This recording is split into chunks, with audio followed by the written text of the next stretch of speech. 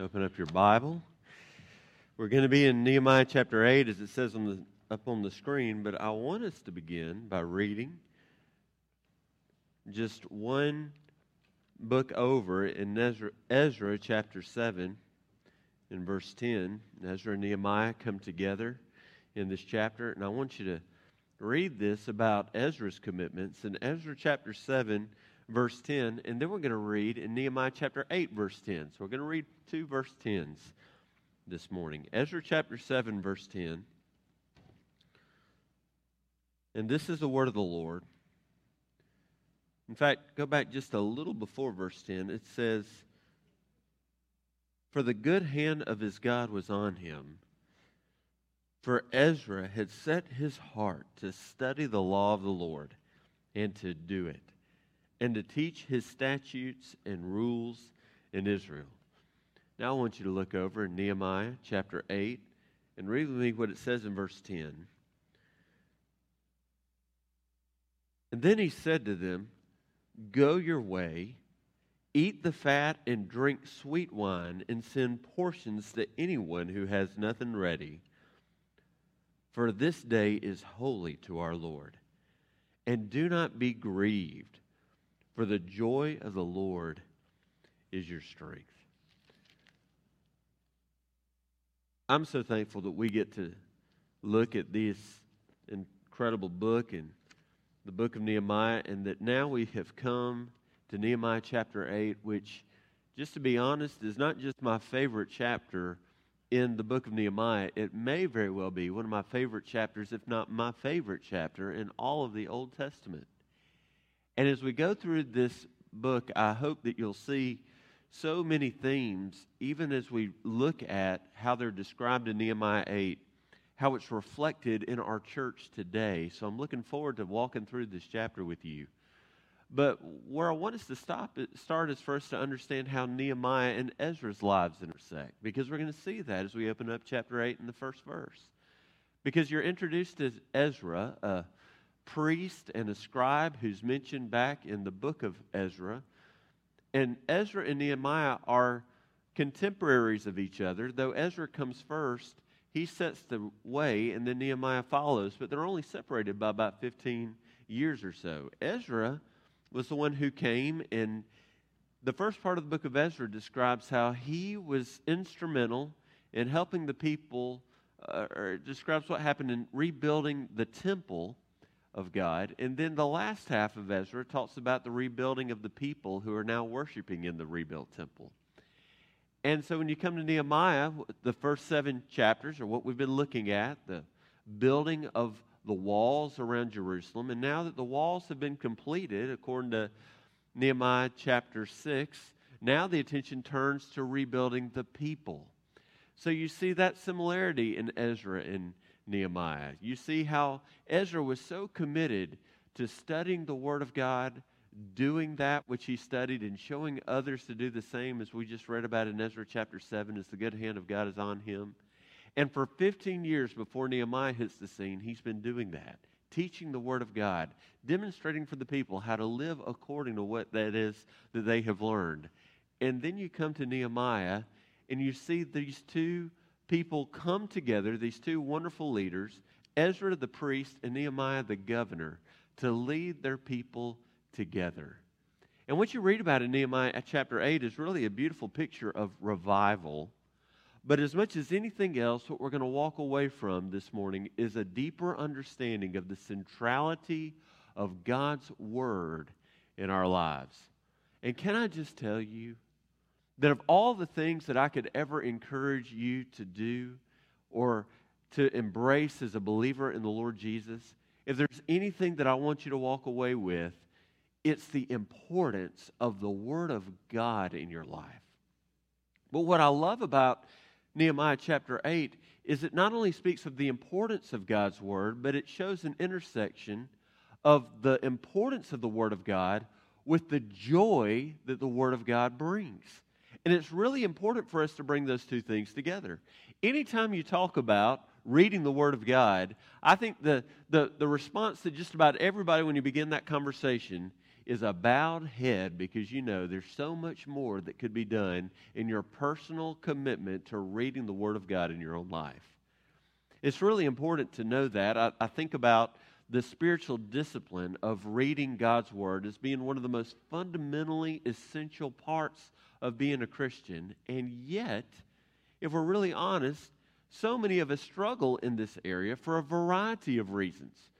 When I think about this spiritual discipline of reading your Bible, I'm reminded of what Tom Landry said, that 30-year coach of the Dallas Cowboys, when he said that the job of a football coach is to make men do what they don't want to do to achieve what they've always wanted to be. And a lot of times you feel that way when it comes to reading God's Word. But then you have to ask the question, why don't we want to read it? Jeremiah chapter 15 says that God's Word was found and I ate it, and it became the joy of my life and the delight of my heart. So why is it that it feels so difficult sometimes to prioritize the reading of God's Word? And we can come up with a whole lot of different reasons as to why. We live in a culture right now that learning has become more passive than it has become something that you do in a more assertive way. I say that because we learn best how? By traveling down the road and listening to as many podcasts as we can put in our radio, or we find different ways to learn so that we're in and around learning.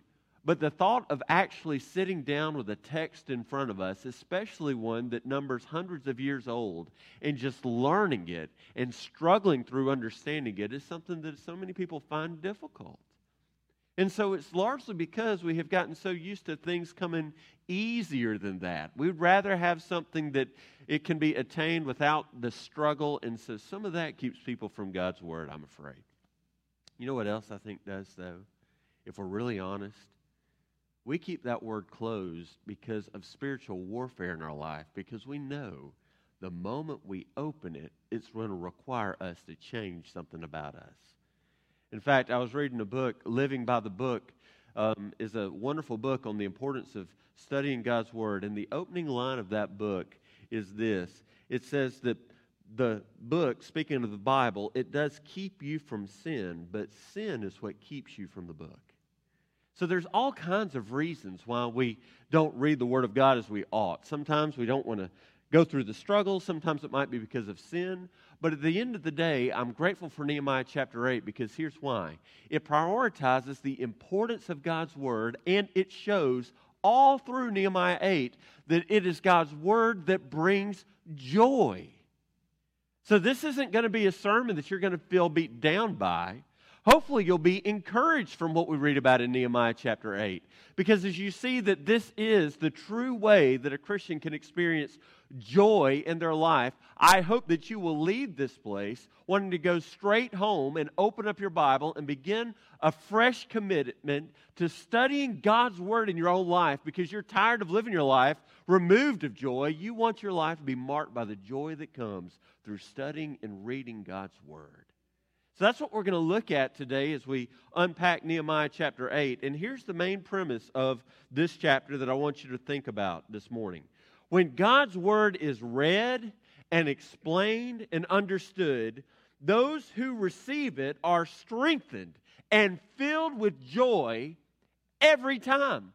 I want you to think about that this morning as we work through this. Every single time, no matter where we might be, because it might be that we're in the book of Genesis. It might be we're devouring one of the Gospels. It might be that we're opening up to one of the minor or major prophets. We might be in Revelation. But wherever you're turning, whenever God's Word is read and explained, and when it's understood, when you receive it, you get strength from it and you get joy from it. So that's what I want us to talk about today as we walk through Nehemiah chapter 8.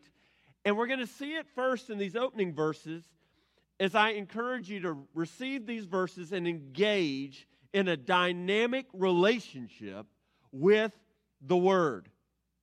Notice what we read about in chapter 8, verse 1. There's all kinds of wonderful nuggets all the way through. It says that all the people gathered as one man in the square. I love that expression. The people of God are assembled together at a particular place, And the text says they're gathered together as one man. Doesn't this just speak of beautiful unity? Isn't this what you long for every time you meet together with brothers and sisters in the Lord? You are gathered together as one man. But then if you've been in 1 Samuel chapter 11, verse 7, like we have just this morning in our daily Bible reading plan, you find that expression learned of the people of God as Saul is now commissioned and anointed to be the king over all of Israel. And when they all gathered together to battle, it said they all came together as one man. So this isn't just a picture of nice, friendly unity. This is a picture of battlefield. This is a picture of warfare. That when God's people are assembled as an army, we come together as one. And there's a purpose behind it.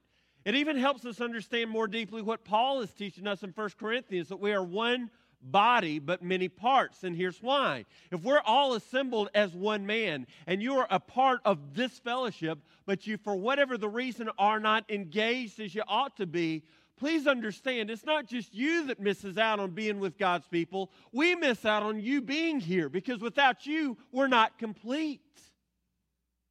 When God's people are together, we're together as one man. And they've assembled together, and they've invited this wonderful scribe and priest by the name of Ezra. So Ezra makes his appearance in the book of Nehemiah, and I'm so thankful that he does. I've explained to you about Ezra already. But as you think about Ezra in this text, I want you to look at what we read. Ezra's received an invitation, but he is told not to just come by himself. Now, I'll just be honest with you. I get that invitation a lot. People say, Pastor, we would love for you to come, but we would much rather Allie come, so you have to come too. And I know what that feels like, to be one who has to come, but they always tell me somebody else must come with me. But can I tell you that should be an invitation that you extend to me as your pastor every single Sunday? I love seeing you. Now, I don't know how you feel about seeing me, but I'll just go ahead and tell you what I can control is I love seeing you guys. Patrick and Ida, seeing you just brings me joy every time. Getting to meet you, Garrett, was wonderful this morning. When I think about those of you who are here, I want you to know, Lily Kate, I love seeing you every week, and I had so much fun talking to you this week. I love seeing you, and I hope that you like seeing me too. But can I tell you, if I came without bringing what I should bring on Sunday morning, I hope you would say, Pastor, go home and get it and bring it back. We didn't just come to see you. We came to see you because we want you to bring to us God's Word today. And if you didn't come with the Word of God, go home and get it. Can I just say, this is just what church ought to be about. When we assemble together, it's not just to hear 5 successful steps toward a happy life. It's because we have come craving the Word of God. And if we don't get it, why have we gathered? This is why it's important for us to see that central to the worship of God's people is the Word of God to be given to the people of God, explained and understood so that we can live it out this week. So the people give Ezra the invitation, because God's people want the Word of God. If we're going to have a dynamic relationship with God's Word, it begins with what we want, our craving. We desire God's Word. And so that's where this begins. But as you continue, there's so many other details that you do not want to miss. Ezra the priest, it says in verse 2, brought the law before the assembly. And look at who's there. Men and women and all who could understand. Do you want to know why it's important that Lily Kate Elrod is in our service? You want to know why it's important that my daughter Hannah is in our service?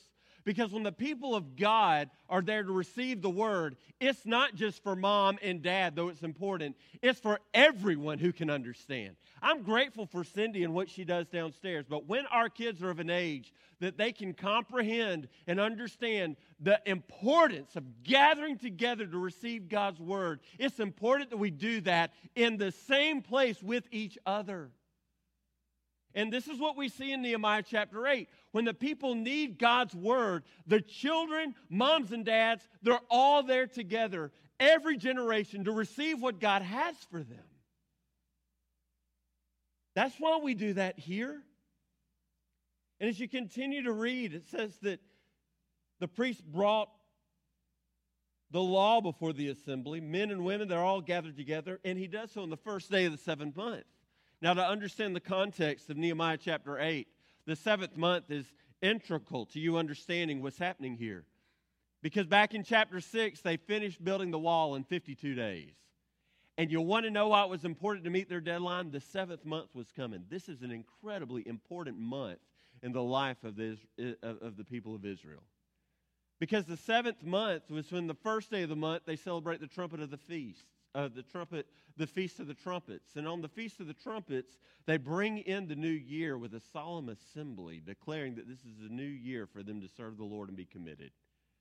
And by the 10th day of the seventh month, they have the day of Yom Kippur, which is the Day of Atonement that was just celebrated this past Thursday by the Jewish people. And the reason why that's an important day, it's the day that we recognize that it is only through the sacrifice of blood and goats that people can be saved. Forgiveness of sin has to come about through that blood sacrifice. It reminded them of Passover and what happened at that very first Passover. And then 5 days after the Yom Kippur, that is when you have the day of the Feast of Booths. And we're going to see the importance of the Feast of Booths even in chapter 8 this morning, as they celebrated their deliverance into Canaan, reminding themselves of how God was there with them in the wilderness as they traveled in tabernacles or in tents until they got to go to their final dwelling place in the Promised Land. But all of this happens on the seventh day as it ushers in this time of intense worship.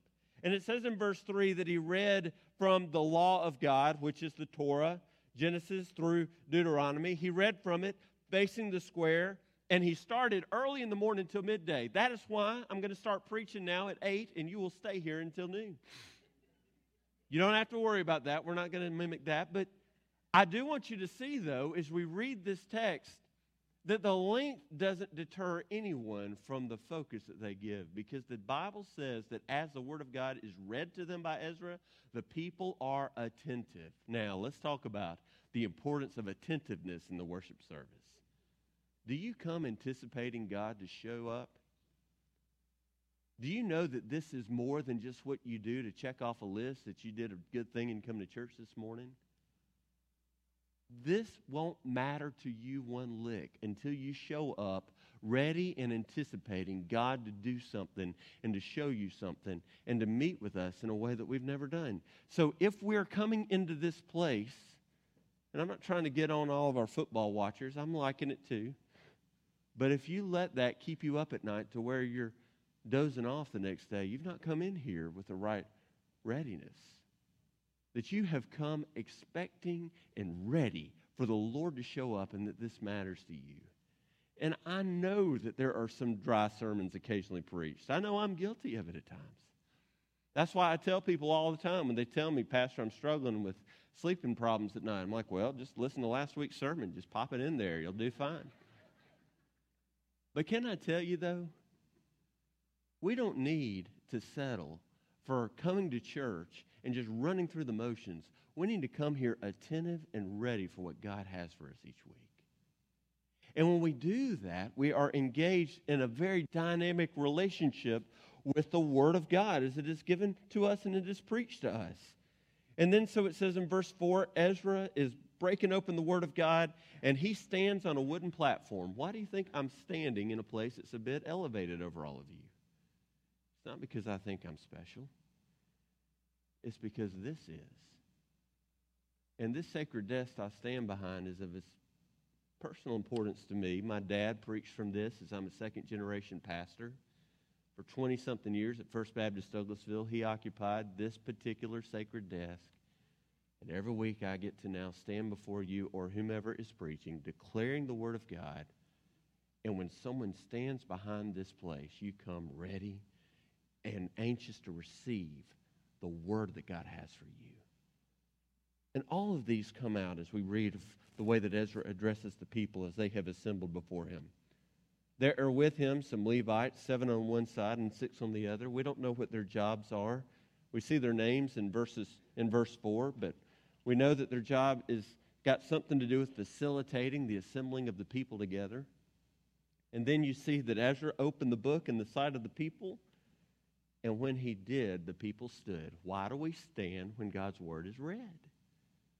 We don't have to, but we do in honor of the importance of God's word.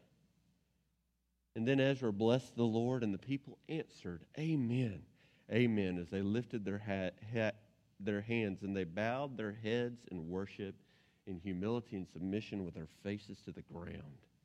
There are other Levites there for a purpose. You see all their names in verse 7, and why do you think they're mentioned? Because God's word doesn't need to just be spoken and explained. It needs to be understood. And that was the task of this group. And when you read that, that is why our community groups are so important. Built around whatever was preached from the pulpit on that Sunday morning, so that the people of God could not just understand it, but can not just have it explained, but can understand it, and then answer the question, how in the world am I going to live my life this week as a result of what I heard proclaimed this morning? And this is what we see right here in Nehemiah chapter 8. This dynamic relationship with the Word of God each week, as it is read, explained, and understood, and lived out, and the people every week are engaged in this sort of practice, is the way that we ought to be, as we learn from this example in Ezra chapter 8. So are you engaged in the relationship with the Word this way? Do you see how much opportunity you have in our church to do this? But then as we continue to read verses 9 through 12, I also want you to know that as we live our lives in this relationship, that is when we put ourselves in the place for us to find joy as a believer. It says in verse 9, Nehemiah, who was the governor, and Ezra, the priest and scribe, what a wonderful team. And the Levites who taught the people, they said to all the people, this day is holy to the Lord your God. Don't mourn or weep. Well, why do you think he tells them to stop mourning and weeping? It's because that's what God's word does to you as you receive it. You see what God is calling you to and your need for change and the areas in your life that are not what God wants them to be, and the distance between what God wants and where we are, and it brings us to a place of mourning and weeping. Now, we're going to see in chapter 9 there is a place for confession, and that weeping needs to follow through with repentance. In chapter 8, he's not saying repentance isn't important, but he's calling them to something else. Notice what he says. He says to them, go your way. In verse 10, eat the fat and drink sweet wine, and send portions of anyone who has nothing ready, for this day is holy to the Lord. And don't be grieved. Why? Because the joy of the Lord is your strength. There's a place for you to confess and to deal with your sin that's been exposed that you've got to come to grips with. But as you are engaged in this dynamic relationship with the Word of God, now you have to deal with the fact that this is, though, the place that you find joy. There's joy because the Lord has spoken to you. And so I love what we see here. It should bring us joy every time we get to actually hear from God, because as you do so, it just shows you yet another time that the Lord is there, that he's provided. He did this for Ezra as he used even the pagan king Cyrus over the Persians to provide what was necessary for the temple to be rebuilt. He's already done so for Nehemiah as he used Artaxerxes to approve the rebuilding of the wall so the people could be protected and not be the derision of all their enemies any longer. They have seen the Lord's provision time and time again, so now is the time to rejoice. Look at the goodness of God, and that God has declared us to be the delight of his heart. What a text. Do you see how valuable you are to him? John 3:16, we quote it all the time. Do you ever think about the fact that when it says that God so loved the world, what that says to you and I is that God so delights in us that he gave us his one and only Son, the greatest of gifts, so that we wouldn't have to perish but could spend eternal life in him as we put our hope and our trust in him. You are a delight to him. There is reason to rejoice.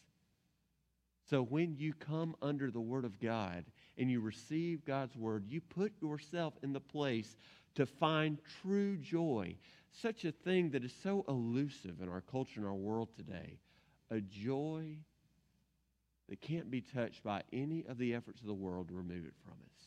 And you can live and walk in that joy. So why is it that church attendance isn't a priority? This is where you find joy, receiving the Word of God. Why is it hard to do this every day as you get up in the morning and you open up your Bible? Why do you think it's worth just getting up an extra 30 minutes early so that you can spend time communing with Jesus every morning? It's because this is where you're going to find joy. I just long for you to live in this joy. So you see here this beautiful text about how all these leaders of God's people says, yes, you do need to deal with the conviction over your sin that's brought mourning, but not today. Today's the day that you need to live in the joy that God has given you. And I just love what we read here. It says in verse 11, the Levites calmed all the people, saying, be quiet, for this day is holy, don't be grieved. And all the people went their way to eat and drink and send portions and to make great rejoicing because they had understood the words that were declared to them. So put yourself in the place to find joy. Don't you long for this? Isn't it wonderful that we can have this in Christ? But also, give glory where glory's due. Listen to how this text ends. I told you the 7th month is crucial to understanding of Nehemiah chapter 8. On the second day, so they had revival on the first day. All morning, all they did was receive the word of God as Ezra gave it. All afternoon, all they did was meet together with these Levites to have God's word explained to them so they could make sense of everything they had learned. And then they come back to church a second day. And on this day, we read the heads of the fathers of the houses of the people, and the priests and the Levites, they're all meeting together. What a description. That all of the heads of the houses, the fathers of the houses, have all wanted time with Ezra. Why is that? Because they feel the weight of responsibility for their families walking closely with Jesus, with the Lord. They want their families to be close to God. So they are the ones taking the leadership to meet with the priest and to talk to him about what it is that they need to do and how they are to live. And can I tell you, this is why our church values family ministry so deeply, because the primary disciple maker in the home is always going to be the moms and dads of those families. And as we see that, particularly the role of fathers, spiritual leaders in the house, leading their families so that they are ready to receive all that God has for them so they can grow in Christ. It says they're the ones that meet with Levites, and they've got, look at what it says in verse 14. They found something. The dads are studying the Word of God. I love this text. The dads have found something that needs to be addressed. Now, I don't know why it is, but in most homes, it seems as if it's more natural for the women to be the leaders, of the spiritual leaders of the home. And I don't know why it's that way.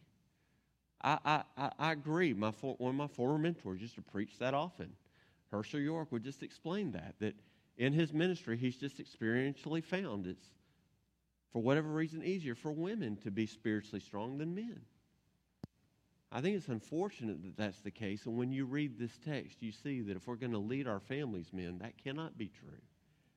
Because it's the dads, it's the fathers who find what is written in the law as they look deeply within it. It says that the Lord had commanded Moses, this is what they found, that the people of Israel should dwell in booths during the feast of the 7th month. They should proclaim it and publish it in all their towns of Jerusalem and go out in the hills and do what they need to do to live this out. So it was proclaimed. You read about this in places like Leviticus chapter 23. You read about it in Deuteronomy 31, that God commissioned his people to never forget the days that they were in the wilderness by celebrating the Feast of the Booths, that they would build these tents. And during that week, they would worship the Lord by building the tents as a reminder of God's provision for them while they were in the wilderness. that God led his people into Canaan. And do you see why this is so significant for a group of people who have now returned from exile and have now gone back into Jerusalem? And from the rubble of the city that was torn down by Nebuchadnezzar, they've rebuilt the walls and reestablished worship in the temple. And it's as if they have returned and have gone into the promised land, much like what had happened from their forefathers' days when Moses led them out of the wilderness and Joshua led them in to conquer Canaan. And the people are rejoicing because now they can reestablish they can show priority to the Feast of the Booths. So they go out and they do what they know God's Word tells them to do. They find what they need to do to build these tents. Branches of olive, wild olive, myrtle, palm, and other leafy trees to make the booths. So the people went out and they brought them and they made booths for themselves, each on his roof and in their courts, in the courts of the house of God. What a scene that had to be. I saw a really funny picture on the news this past week of these taxi cars in China with these gardens built on top of their roofs. And there's this whole lot of taxi cabs that have these gardens, makeshift gardens on the top, because they're trying to make some good about these cars that have been unusable during the days of COVID where everybody's been stuck in their homes. Now, that was a weird scene. I look at this and it seems so countercultural too, that everywhere they went, they had a tent. On tops of the roof, they had a tent. Out in the streets, they had a tent. But it was a celebration and reminder of how God had walked them through when they lived in those tabernacles, waiting the day they would make their way back to the promised land. And so they reestablished that part of the festival of the booths, and they did what they needed to do in the square and in the gate. And all the assembly of those who returned, it says in verse 17, from the captivity, they made booths, and they lived in them for the days of Jeshua, the son of Nun, to the day of the people of Israel. And there was great rejoicing. Why? Because they're being obedient. God convicted them of something they needed to do. They followed God's word in obedience. And whenever you do that, it brings joy into your life. And they gave glory not to themselves, but to the Lord who had sustained them and would continue to do so. I love this text. I love the role that the spiritual leaders have as they're leading their families here. I love the imagery that reminds us that until we go to heaven, we, according to the book of Hebrews, are sojourners, longing for our eternal home in heaven, that sweet Beulah land that we're looking forward to one day. We get to be with Jesus in our Canaan forever and ever. That we are like sojourners now, but as we are on that journey through life, we are anchored to the Lord. And listen, I love the fact that we need to remember we haven't arrived. We're not home yet. We need Jesus as much today as we've ever needed him. And we praise him because we know that he's there, sustaining us every step of the way. And even in the fragility of our lives, even as we know now, especially in this season, how fragile and how quick our health can be taken, we see God's sustaining hand at work in our lives.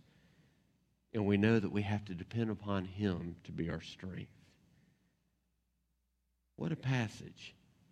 No wonder the people rejoice, because they're giving glory where glory is due. I'm amazed at this text.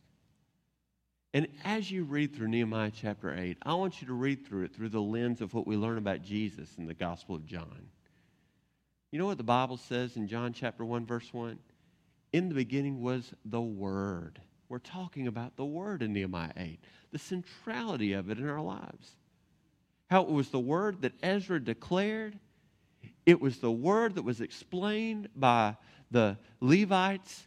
It was the Word that brought joy as they realized the joy of the Lord was their strength. It was the Word that showed them how to live, having neglected the festival of the booths for so long and now reclaiming that. It's all about the Word.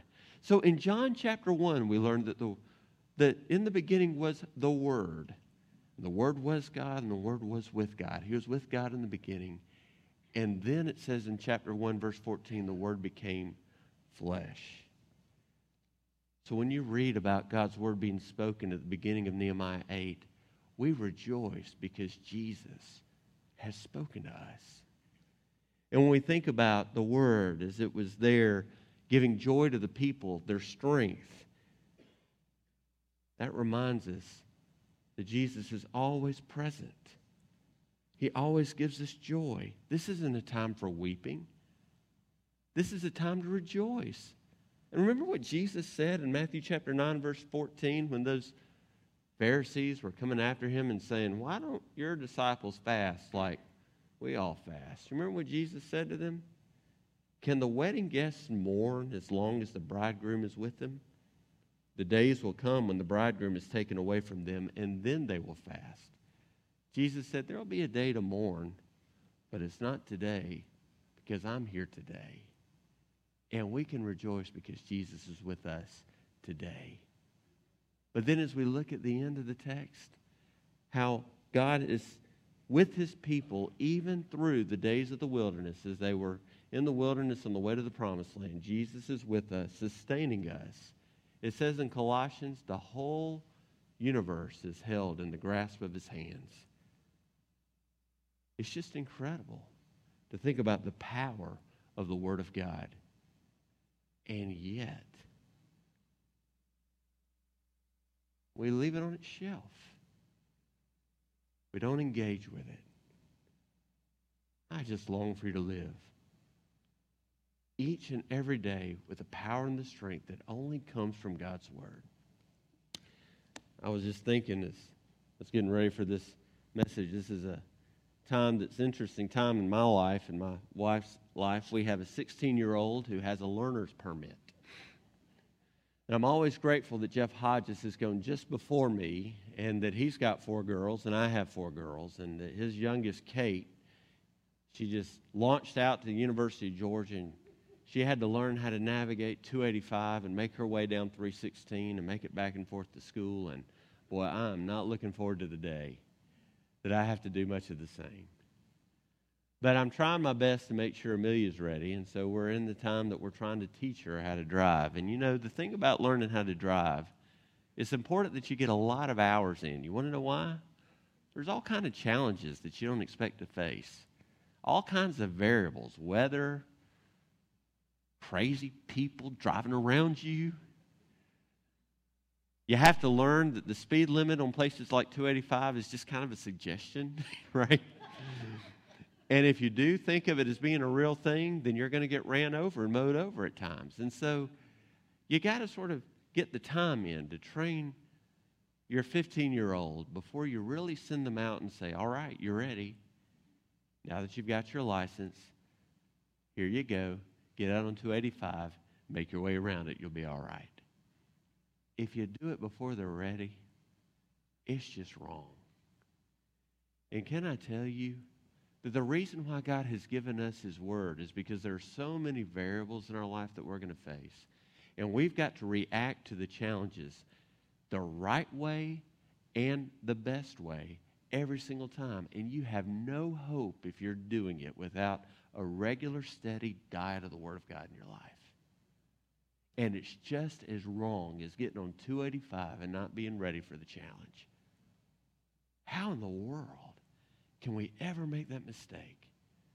The Word of God matters so much. I want to ask you to bow your head and close your eyes. And as we get ready to have this time of invitation, I just invite you to consider the primacy, the centrality of the Word of God, and to remember that this is what brings us joy. God's Word was found, and I ate it. And it became my joy and the delight of my heart, said Jeremiah. That's what I long for you to experience.